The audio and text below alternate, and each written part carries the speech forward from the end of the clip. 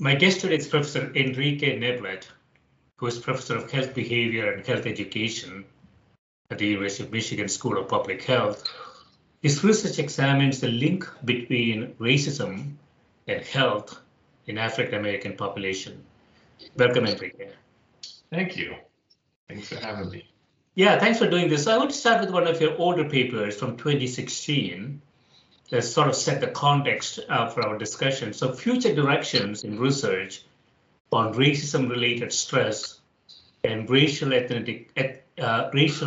ethnic protective factors for Black youth.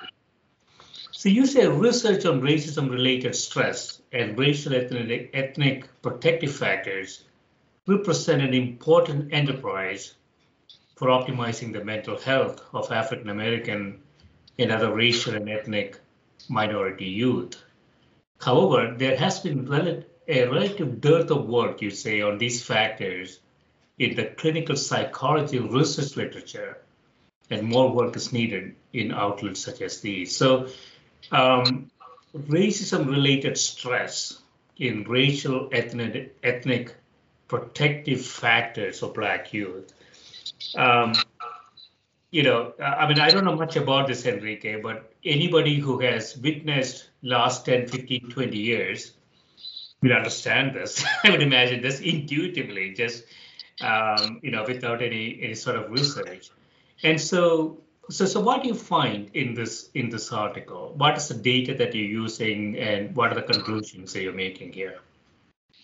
Yeah, thanks for that question. This paper actually wasn't one in which we used any data, actually. It was more kind of a recommendations paper. And at the time, I wrote it with one of my former students, Sean Jones. We were just, kind of lamenting the fact that the research in this area, particularly in clinical psychology journals, had been really limited. There were some fields of psychology, like developmental psychology, that did a little bit better in terms of, thinking about the development and some of the challenges that Black youth faced. But clinical psychology journals, probably in part due to the history of the field of clinical psychology, didn't have as much attention devoted to kind of understanding the race-related experiences of Black youth. And so in this paper, we wanted to think about, as we move the field forward, and as you alluded to, some of the things that were happening at the time, how could we, kind of address some of the things that Black youth in particular were facing at the time. Yeah, so Enrique, I'm a big fan of, sort of initial conditions, which is, I believe, is not well appreciated. So when we measure outcomes, initial conditions matter a lot, right? So, we had a recent president who said, I was given just a few $1 million, and look what I have accomplished. If you give a few $1 million to a lot of people, they will accomplish a lot, actually. But we don't have that luxury. But more importantly, if you are sort of stressed, you say it's racism-related stress, it has long-term implications for health, for economics, for societal aspects. So it's a huge thing, isn't it? I mean, it's not well appreciated, I think. That's what you're saying in this paper, I think. Yeah, no, racial discrimination, which is the primary form of racism-related stress that we've examined in our work, has been found in a number of studies, including meta-analytic studies, to be related to any negative mental health outcome you can think of. There's probably been a study showing that increase in discrimination experiences is associated with poorer mental health outcomes. And that's even when you account for, sort of general levels of stress. A lot of the studies initially were kind of cross-sectional studies.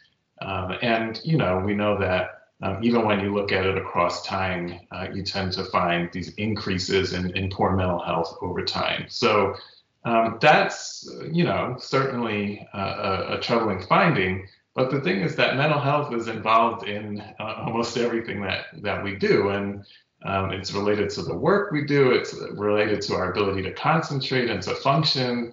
So if these types of stressful experiences that people are having is limiting their ability to be productive or to, sort of focus, that's going to have implications for who's finishing high school. It's going to have implications for your ability to, sort of maintain your job, ability to achieve higher education, which we know has implications for broader health outcomes. So it's all, as you alluded to, kind of interconnected.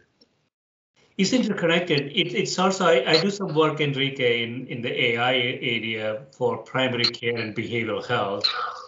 And one of my pet peeves have always been that behavioral health and physical health are very related. And so and I don't believe the payers, insurance companies, even CMS, I would say, understand it really well. If you have behavioral health issues, it's going to show up in physical health Absolutely. at some future point in time. Absolutely. And so the larger sort of economic question is, how do you manage that, right? I mean, we're spending 4.5 trillion or something like that in healthcare costs. And so really looking at initial conditions, really looking at how the young people are growing up has huge implications for society, right? Absolutely, it does. And, for a long time, still in this area, a lot of the studies just kind of focus on one time period and not looking at things from a developmental perspective. And as we like to point out to folks, these aren't, health taking a turn for the worse. These are things that start even before, a child is born, for example. They can be mediated by the health environment of the intrauterine environment, mom's health. If mom is stressed out, that has implications for genetic expression or expression of genes, those sorts of things. So what you may have seen in a number of the papers that I shared with you is a real push to have a more developmental perspective. I alluded to drawing on kind of developmental health. And all that means is just this idea that, if we want to understand why there are these disparities later on, why people are dying earlier, why their health outcomes are poor later on, we've got to start understanding, I focus on adolescence, but even by the time you get to adolescence, recent research is showing that things are already starting to, kind of, worsen. So I think that perspective is important. It's hugely important. And it is hugely important from an economic perspective. And this is what policymakers don't seem to really understand, right? So, it's very troublesome. We send a bunch of idiots to Washington. They don't seem to really understand what's happening in society. Anyway, I mean, I want to go too much into it. So I want to go into another paper. So you say OC symptoms, these obsessive compulsive symptoms. And I knew nothing about this, Enrique. I found this fascinating. So OC symptoms in African-American young adults, the association between racial discrimination, racial identity, and obsessive compulsive symptoms. You say all the studies illustrate the role of racial discrimination as a risk factor for increased psychiatric symptoms for African-American young adults. Mm-hmm. None has explored the link between racial discrimination and obsessive compulsive symptoms within such a sample. And so you have some sort of kind of a study here. So this is sort of eye-opening for me. OC symptoms is not something that you typically think about connected with racial discrimination, but we are finding robust data here, right? Yeah, so most of the studies that look at, the most common psychological outcome people tend to pay attention to would be things like depression and anxiety symptoms. OCD, depending on who you talk to, is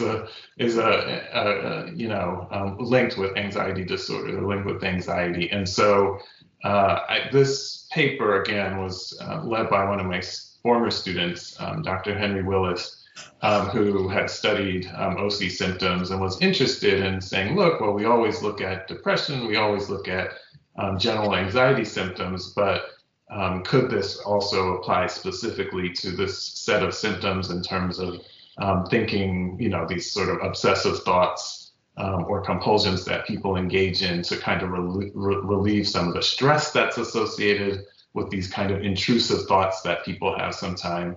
And in this paper, we found that there was a link depending on what type of racial identity you endorsed. Yeah, that's really fascinating. So obsessive compulsive symptoms may be sort of a proxy for, I don't know this, Enrique, could be a proxy for sort of long-term psychological or psychiatric issues for a population.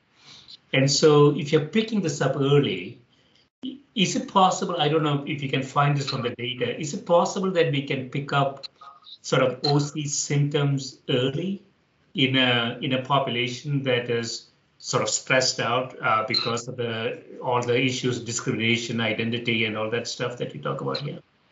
Yeah, there hasn't been a lot of work in the racial discrimination context, at least looking at, kind of early signs or early factors that sort of warn us what could happen later. So, there is a movement within the mental health field to try to identify things that kind of cut across different, kinds of experiences that might serve as biomarkers or indicators that someone may be at increased risk. But that hasn't been done, and that wasn't done in our research. Again, we were trying to understand how do discrimination experiences lead to increases in OC symptoms over time? And to what extent does how you define yourself as African American either speed that along or protect you? And one of the reasons we looked at this is because in general, racial identity, when an individual says being Black is really important part of who I am, there are countless numbers of studies that show that tends to be a protective factor. It will kind of attenuate or mitigate the impact of racism on negative psychological outcomes.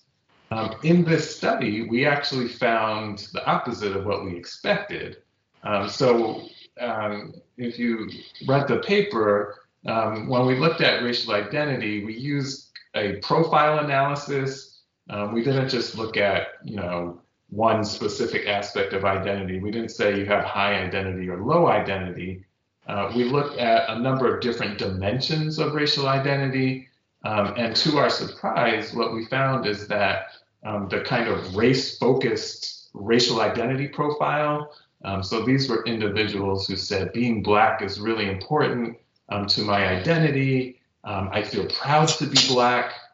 Those individuals actually had a stronger association between discrimination and increases in OC symptoms. So in most research, people who have a strong sense of identity, people who feel positively about being Black, tend to show the most favorable mental health outcomes.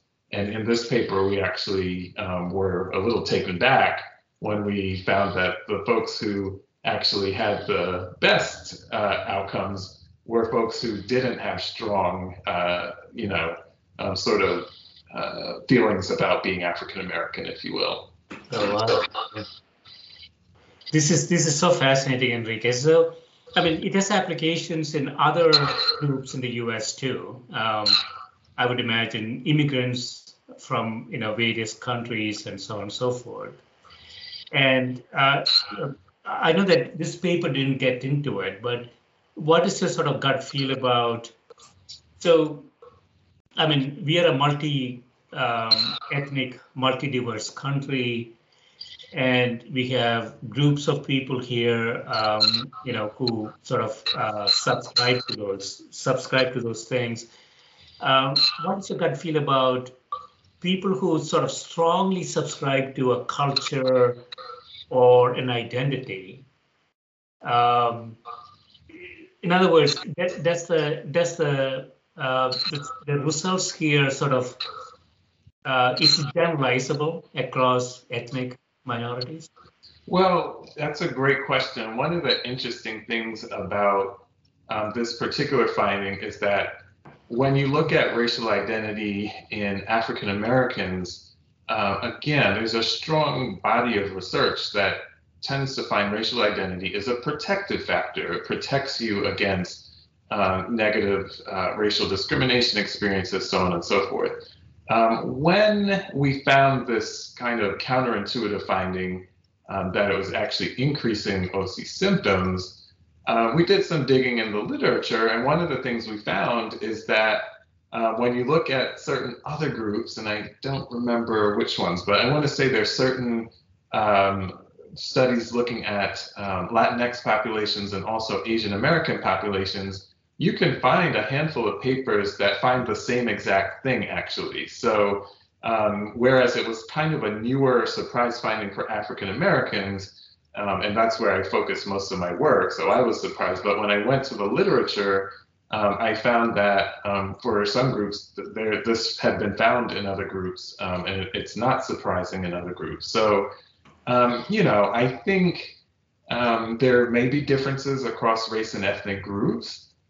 There's been kind of a debate about, how protective is it? When is it protective? Under what conditions?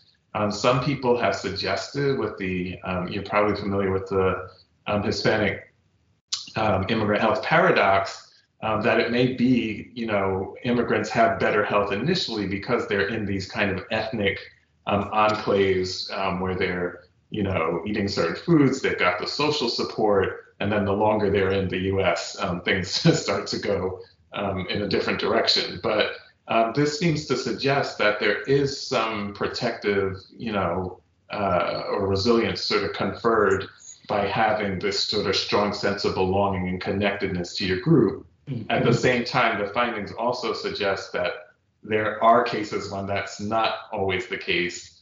And so we're still trying to, sort of parse out when that is. Yeah. It's a beautiful thing. In some sense, I feel like, Enrique, there's a sort of binary outcome in the sense that, so immigrant coming into this country, he or she has sort of two ways to sort of go, right? One is to find solace with your own kind, so to speak. Mm-hmm. Or you say, I'm going to integrate with society and move away from your own kind. In some sense, it's a binary outcome, in my view. I don't know if this is true or I have no data, Enrique. It's sort of a gut reaction to it. And I find some people who feel very comfortable with their own kind. And I find some people who want to just totally integrate and don't have anything to do with their own kind. Mm-hmm. And so what I think what you're highlighting here is that binary outcome has some net effect on your personality or your future psychiatric issues, right? It can. We're still kind of learning about it, and it seems like one of the hypotheses we have right now is that it really depends on the context that you're in. So it may be that if you're in a high racially stressful environment, in that situation, it may be beneficial to, affiliate with other people in your group. There may be a protective affiliation or protective effect. Whereas you may not need to do that in a setting where everyone looks like you and there's not as much discrimination. So we think that the context matters. To your question, or sort of thinking about it in a binary, the research actually suggests that it's not necessarily a binary. So there are lots of different ways to think about identity, and you do have exactly, the kind of two groups you described where people kind of go one way or the other. But these same sort of profile analyses have also revealed that you have some people who actually do both and. So they say, look, I want to be part of American culture, but I also think, my host culture, my sort of racial and ethnic group is really important to me. And so they kind of embrace both. And in fact, there's some studies suggesting that the extent to which you kind of embrace both and can kind of go between both worlds may be actually a skill that confers some additional protection as well. Yeah, it's really interesting, Enrique. So I was talking to the economist from France yesterday. I grew up in India, and countries with high levels of immigration gives us a lot more data, a lot more interesting data. But there are countries that has very low levels of immigration, like India, for example, but has very high levels of segmentation for a variety of reasons, right? And so your findings here would be very interesting to look at, sort of closed countries, but they have, a caste system or something like that, and how do they behave internally between the classes? In some sense, this is, for the US, it's sort of a class system, right? I mean, a famous senator recently remarked, differentiated between African Americans and Americans, which was quite interesting. That's one word for it. And so it is sort of putting people in boxes, isn't it? I mean, and then we are trying to figure out if those boxes has some validation. It's painful to think about it, but that's where we are, aren't we? Yeah. It is painful. I do think there's a lot of nuance here that kind of gets lost, and I would love, most of our work, or all of it actually, has been in the United States. I would love to look at some of these same relationships that we've done in other countries that have, sort of different contexts, because I think they would help us to understand a little bit about how these processes work. We're actually, I'll just mention really quickly, have a research study right now funded by the National Science Foundation, where we're not, in another country, but we're looking at, we've got two universities. The work is being done in partnership with Howard University in Washington, D.C., which, as you know, historically Black college and university. And what we've argued is that how racial identity plays out and the extent to which it's protective depends on the context. So if you're in, obviously it's not the same comparison, but if you think of Howard as kind of like how you're describing India, and then the other studies being done here at University of Michigan, which is a predominantly white context, you might imagine that how identity functions and the effects it has on mental health is going to play out in different ways in the context. And actually, what we've argued, and the reason we did this study, is that one of the reasons you find conflicting or opposite findings is that if you don't take the context into account, that may explain why in one context you find identities, doing great things, and another context it's not. So again, hopefully we'll get to the international studies at some point, but the purpose of this study is to look at how places that have different hierarchical structures or different cultural contexts might kind of change how identity operates. Yeah, so context makes a big difference. Especially from an identity perspective, as you say. So I want to go into a recent paper that you have, the influence of internalized racism on the relationship between discrimination and anxiety. Mhm. So this study, you say, used two waves of data to longitudinally examine whether internalized racism moderated the association between racial discrimination and anxiety symptom distress. Mhm. This again, goes back to what we were talking about before, which is all these conditions have long-term effects on society. And so if we don't diagnose it, if we don't understand it, if we don't proactively intervene, it's going to have huge impact downstream, right? Mhm. Mhm. Yeah. So Yep. what do you find here? So you say participants of 157 Black college students attending a predominantly white institution who completed measures of racial discrimination, internalized racism, and psychological distress. So what do you find in the study? So what we find in this study is that for individuals who have high levels of internalized racism attitudes, it actually exacerbates or worsens the impact of discrimination on their levels of anxiety distress. So, just in case people who are listening may not be familiar with internalized racism, a number of scholars have argued that when you are exposed to constant negative messages about your group, you may actually begin to believe these negative messages, and they, sort of influence how you feel about yourself. They may, actually make you want to change, your identity to be a different group that you perceive to be more favorable. So one particular aspect of internalized racism is having attitudes that endorse changing your appearance, maybe lightening your skin or wearing a different hairstyle that more fits with Eurocentric, standards of beauty.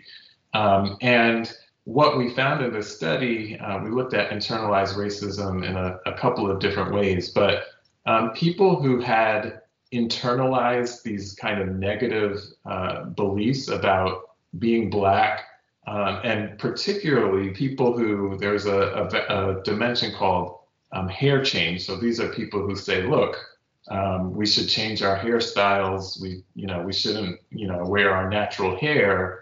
Those folks were, even more vulnerable when they did experience discrimination. Their anxiety distress went, kind of off the chart or through the roof. And so the combination of, sort of this negative beliefs about being African American in the context of actually experiencing discrimination spells a negative mental health picture. Yeah, so that makes a lot of sense. Yeah. So I wonder, so do you see some sort of a policy? Well, I don't know if it's policy, but do you see some sort of intervention here that could be? So is it education? Is it? I know that the first 5 to 10 years, how the kids grow up, have a significant effect for the next 70 years. So do you see some sort of intervention in the 5 to 10 year time period? Well, that's an interesting question. I think it requires me to take a step back a little bit. One of the things I'm always telling my students is that, and you saw this probably across a number of the papers, is that we often focus our interventions at the kind of individual level. So we, kind of design interventions that help people to kind of talk about their feelings or discrimination, or there's a lot of attention in recent years to kind of implicit bias training and things of that nature. But one of the arguments that we've made is that if you're just kind of operating at that individual level, it doesn't really get at kind of the root, kind of fundamental cause of the issue. And so your question about whether I see an intervention in, 5 or 10 years, there are lots of interventions and things people are trying to do now. The issue is that a lot of them don't focus at kind of the structural level, or they don't focus at higher levels. They're kind of, again, at the level of interpersonal interactions. I love that you asked this question in the context of internalized racism, because the belief is that internalized racism is a byproduct of something we call cultural racism. Cultural racism is this idea that when you turn on your television, when you look at social media, the depictions and representations of Black people are often negative. And so part of the reason people come to internalize these negative beliefs is because of, kind of the negative portrayals of Black people on TV shows, what you see on the nightly news, those kinds of things. And so thinking about it from an intervention perspective, what I would love to see in the next 5 or 10 years are interventions that begin to get in, to intervene at the level of media and at the level of culture. So are there, policies that can sort of play a role in how people are depicted in media? Are there ways that we can actually get at some of the negative representations that we see in community, that we see on billboards, media communications, health communications? Those kinds of things are a very different level of intervention than we currently kind of tend to privilege. Yeah, so Enrique, I don't know if it's possible, right? No, I think about sort of foundational education question here. So Homo sapiens, 100,000 years, 200,000 years, pick your time span. Suppose I take a sample, a random sample from around the world today of 8 billion people, Sweden, Congo, India, Australia. They have 2 different samples.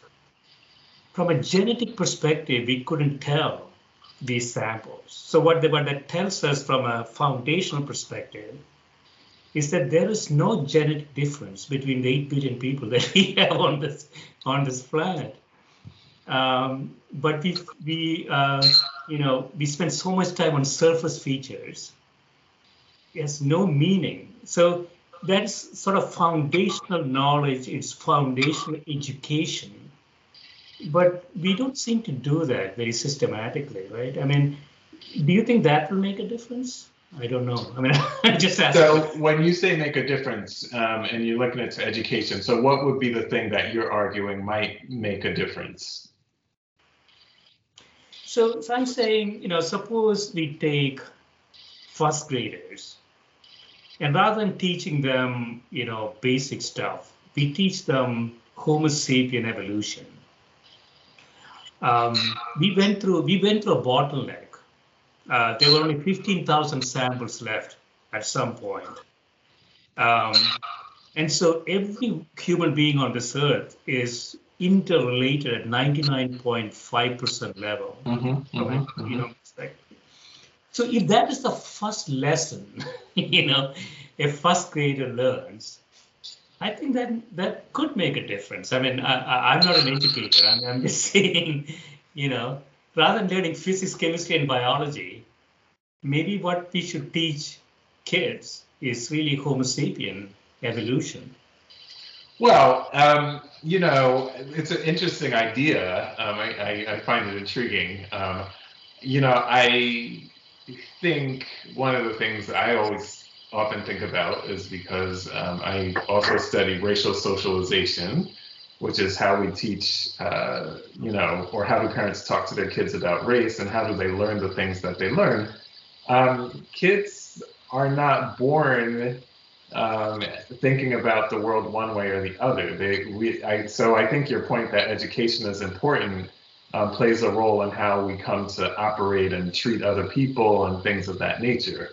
And so could it be that if we, kind of taught people what you're suggesting, that we could get rid of kind of the unfortunate kinds of ways that the world tries to play out? Part of the challenge is that the adults who have already been, sort of inculcated in that sort of system are still part of the picture. And so how do you get rid of that? So yeah, sure, I like the idea that we can teach kids this, but that would also mean, I think for it to work, the adults themselves would also have to be open-minded and have, kind of this understanding. And they can't by default because they've been socialized in a kind of racist, structure that says, here's the hierarchy, here's who's at the top, who's at the bottom. So we'll have to think about how we would do this. Yeah, so it's always adults who are the problems, Enrique. I'm very optimistic about the next generation. I'm very pessimistic about our generation, I would say, because we are a walking accumulation of biases that we don't seem to be able to get rid of. And so I hope that when our generation checks out, maybe things get better. It's tough. Here's part of the issue. The issue is that the beliefs and attitudes are getting passed down through generations. So, you would think that after one generation kind of dies out, we'll be in better shape. But the problem is it never actually dies out, right? So there's still people who have these unfortunate negative views about, the inferiority of particular groups, and they teach their children that. And so it just kind of perpetuates. So we'd have to figure out a way, how do you kind of get in there and stop that intergenerational transmission?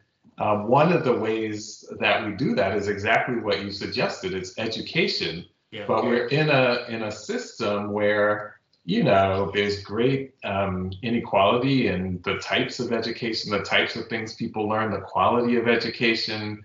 There's also, great inequity in who's going to college, where, a lot of college students that I've taught kind of say, look, growing up, I wasn't exposed. I didn't live in a very diverse environment. It wasn't really until I came to college that I started to meet other people and have that kind of experience. Well, again, not everyone's able to go to college. In fact, the majority of people don't go to college, right? So, how do you kind of, education we know seems to be beneficial in terms of challenging these kind of, unfortunate ideas, but, how do you create that opportunity for lots of people? Yeah. That's really interesting. So, one could argue the 500 or so universities we have in this country, colleges, universities, their remit is not just teaching kids who show up. The remit has to be a broader education of the public. And I don't know if it's really understood. I mean, you can't really, if you're a not-for-profit university, you don't just sit back and educate the 2,000 kids who show up and pay $50,000 a year. I mean, that's beautiful. But that's not good enough. Your remit has to be educating the population. If you're not for profit, that's what you should do.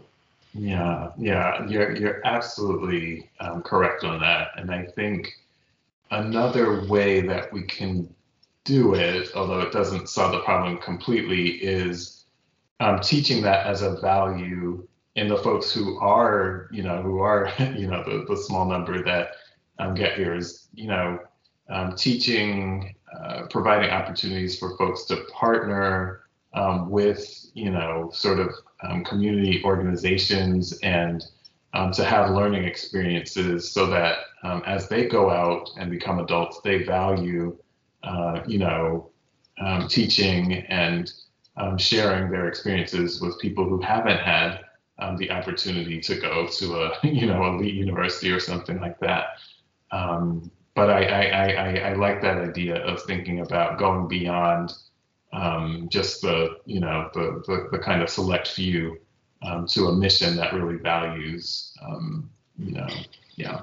So one thing I worry about, Enrique, is, University of Michigan, top university in the country, not everybody can get in there. It's really, really difficult to get into the University of Michigan. And so what happens to those who don't get in? I'm not picking on University of Michigan. I'm saying more broadly. Um, do these universities have an obligation to provide some sort of broad education to the population? Um, I believe so, but I don't know. I don't know what the right mechanism might be, right? Yeah. So I think they have to really expand these. I mean, we are so good at education in this university. So the 500 universities we have in this country is superior to any other institution in the world. Hmm. But why are we sort of, narrowly focused on the kids who come in? How about the kids who could not get it? Yeah. I think that's what we have to ask. Yeah. I agree with you. I think it's very important. It reminds me. I think there's a larger kind of systemic structural issue here because, um, why is it that we have the numbers of people that we do who are in poverty, for example? Why do we have people who still don't have enough food to eat in a country where there should be plenty of food, right?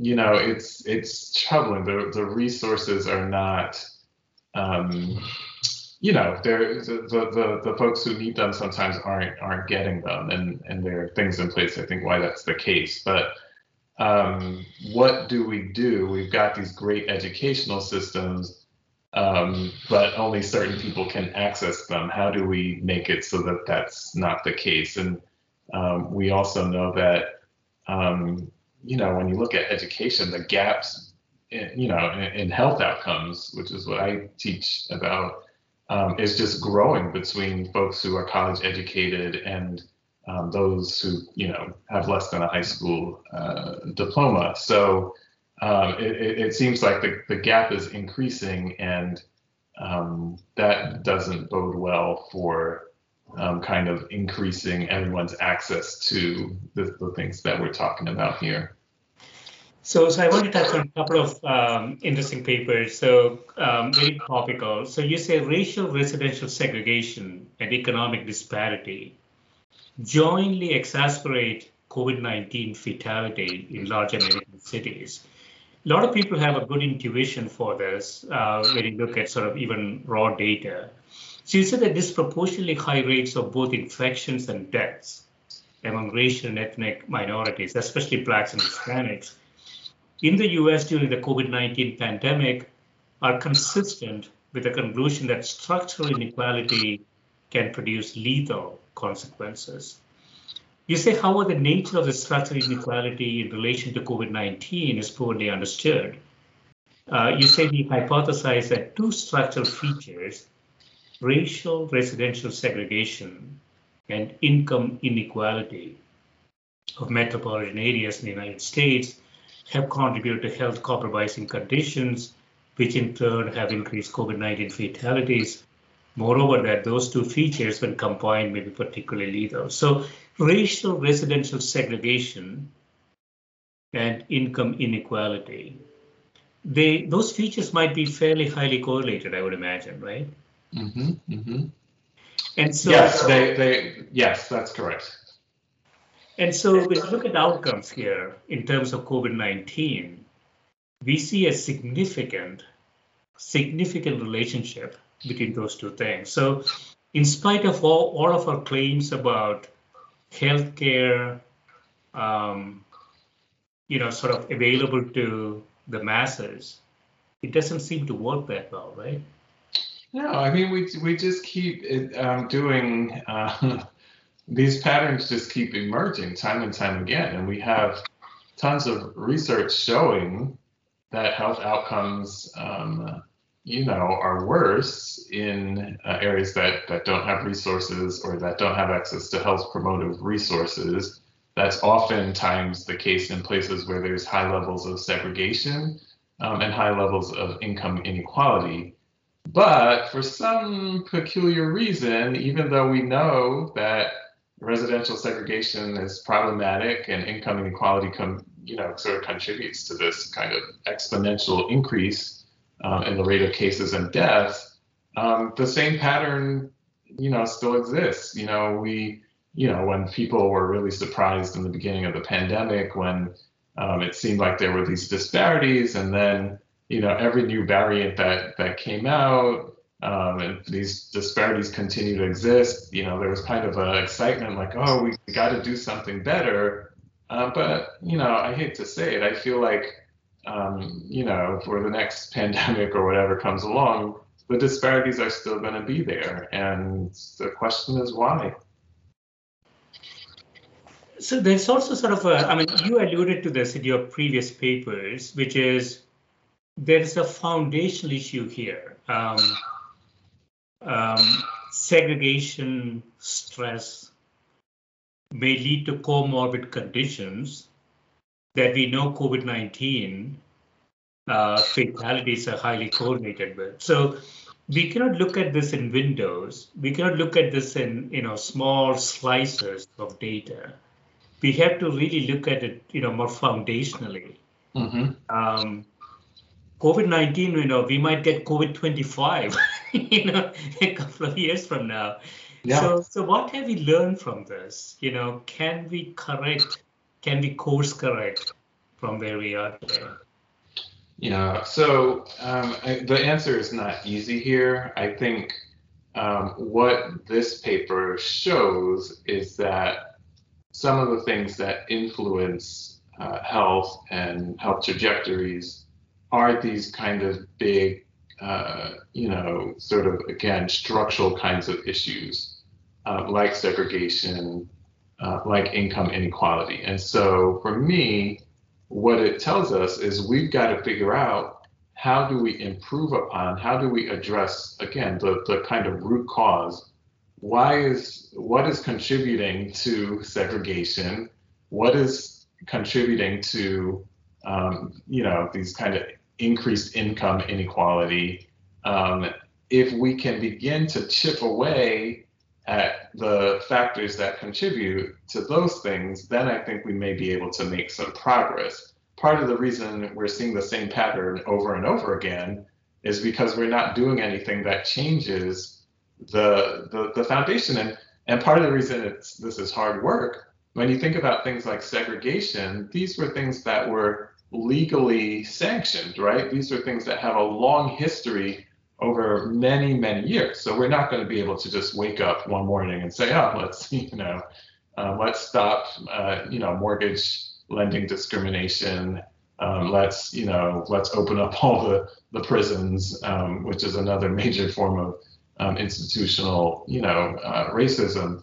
But what are the factors that are leading to why people are disproportionately incarcerated? What are the reasons that income inequality is the way it is? And until we begin to address those things, we're going to just keep, having the same conversations. Yeah, so you have to go to the root causes. I think we are, we are a smart country, but we don't. you disagree. I think they're smart. Well, let me not say that because I'll get myself in trouble. But I'll agree with the overall spirit of your statement. I think there may be a few exceptions, but no. So we are not able to focus on sort of the, as you say, the root causes of the problem. So we are very good at band-aiding things. There are a lot of people in this country, I believe, who are very good at band-aiding things. But band-aids only work so far, right? So you have to really understand not just the symptoms, but the causes, and then really intervene at the causes, right? And as you say, that is a really difficult thing to do. so I don't know. It's difficult, and it requires a kind of, I think, determination that I'm not sure we always meet, that we always rise to the occasion.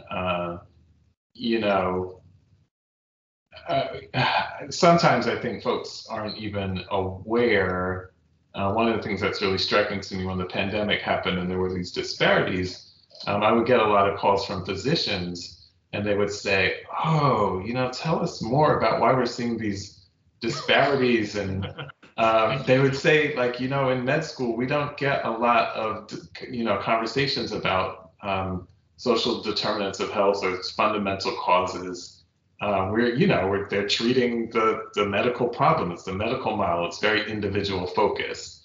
And so if physicians are not attuned to the kind of structural issues, then, how are we going to solve the problem or the issue? I think is worth asking. Yes, I want to finish up with that particular topic, Enrique. So I don't know if you're on this paper or not, the clarion call of the COVID-19 pandemic, how medical education can mitigate racial and ethnic disparities. Mm-hmm. So my daughter is waiting for her residency interview results. So okay. So you say public health crises palpably demonstrate how social determinants of health have led to disparate health outcomes. The staggering mortality rates among African Americans, Native Americans, and Latin Americans during the COVID-19 pandemic have revealed how recalcitrant structural inequities can exacerbate disparities and render not just individuals, but whole communities acutely vulnerable. While medical curricula that educate students about disparities are vital in rousing awareness, you say it's experience that's most likely to instill passion for change. What do you mean by that? Well, I think we learn about other groups and experiences that are different from ours by putting ourselves in situations where we're with people who are different from us and who've had different experiences. So we kind of talk in this paper about how, kind of the old model is kind of one of, well, it's not old for some people, but cultural competence, where you're kind of trying to master and learn everything you can about a culture. And in the paper, we kind of talk about this notion of humility or cultural humility instead, which is realizing that you can't ever know everything about a group, but that it's a iterative process where you're kind of learning as you go and figuring things out and learning from other people and acknowledging that you don't have all the answers, you don't have all the knowledge. This particular paper came out of that same, physician who called and said, we don't have a lot of these kinds of conversations in medical training. How can we get there? And so in the paper, we kind of talk about a couple of approaches to improving on the current model. Yes, it's a three-pillar framework: trust building, structural competency, and cultural humility, as you mentioned. And so, so are you suggesting here, Enrique, that so clearly as you get more experience, you know more, you understand better. But are you saying in the education aspect itself, we should be really sort of focusing on these attributes? Yeah, I mean, it's mind-blowing to me that when the disparities emerged, the racial and ethnic disparities we saw in the early COVID-19, people were really stunned and shocked, that these sorts of things existed. And when those of us who either have lived this experience or studied this, were kind of like, okay, this is not very surprising. This is the same pattern. It's the same pattern you see in just about everything else. So, but again, I'm not exaggerating when I tell you that a lot of physicians, these are folks with MDs, were really puzzled and didn't really understand this and were surprised, that this was the case. So, the structural competency piece is really focusing on education that teaches folks about how the structural factors play a role in how these disparities play out. And some folks just don't have a good, not through any fault of their own, But I think we can do a better job from an educational perspective in making sure that folks understand that it's not just about, blaming the victim or individual behaviors. I mean, it's probably not surprising in a medical model that focuses at the individual level that you're going to, attribute, someone's negative outcomes to the foods they're eating or they're smoking, that sort of thing. But we got to think about, why are they smoking? Why are they eating bad foods? What do they have access to? This seems so obvious to people in public health, but and others as well. But it's not obvious to a lot of people, and that's really concerning.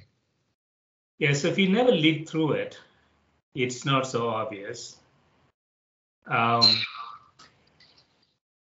COVID-19 really broke this up in some sense. So, you think about comorbid conditions, you think about diet, you think about stress, you think about your economic profile, and we can really see how those things sort of compound to the high fatality rate that we saw in COVID-19 in some parts of the society, right? So your point here, Enrique, is that, yeah, a fresh MD, my daughter's one of them, does she really understand what is behind the screen, so to speak? It's not patient comes in, you measure all the things and you say, this is what you have to do. But what's more important is to figure out what happened last 20 years. Exactly. That patient, right? Yep. What happened in the last 20 years, and what is the environment that person is returning to after they leave the physician's office? I mean, if you give them a treatment regimen or ask them to, exercise or do something, but their environment or built environment doesn't allow that to happen, or it's really hard, or it's not a safe neighborhood or things of that nature, then it's going to be hard to exercise. If they don't have a grocery store that serves nutritious food in their neighborhood, then we can say, oh, folks aren't eating, they're not eating the right foods, but do they have access? So I think that those things, we're very fortunate. We have, I teach in the undergraduate public health program here at Michigan. But not all universities, it's my understanding, I'm still fairly new to public health, have this kind of program at the undergraduate level. A lot of my undergrad students are future physicians, which is great, but at universities that don't have an undergraduate program in public health, how are those folks who are going to be future physicians getting the information about the kind of structural determinants of health? Is an important question.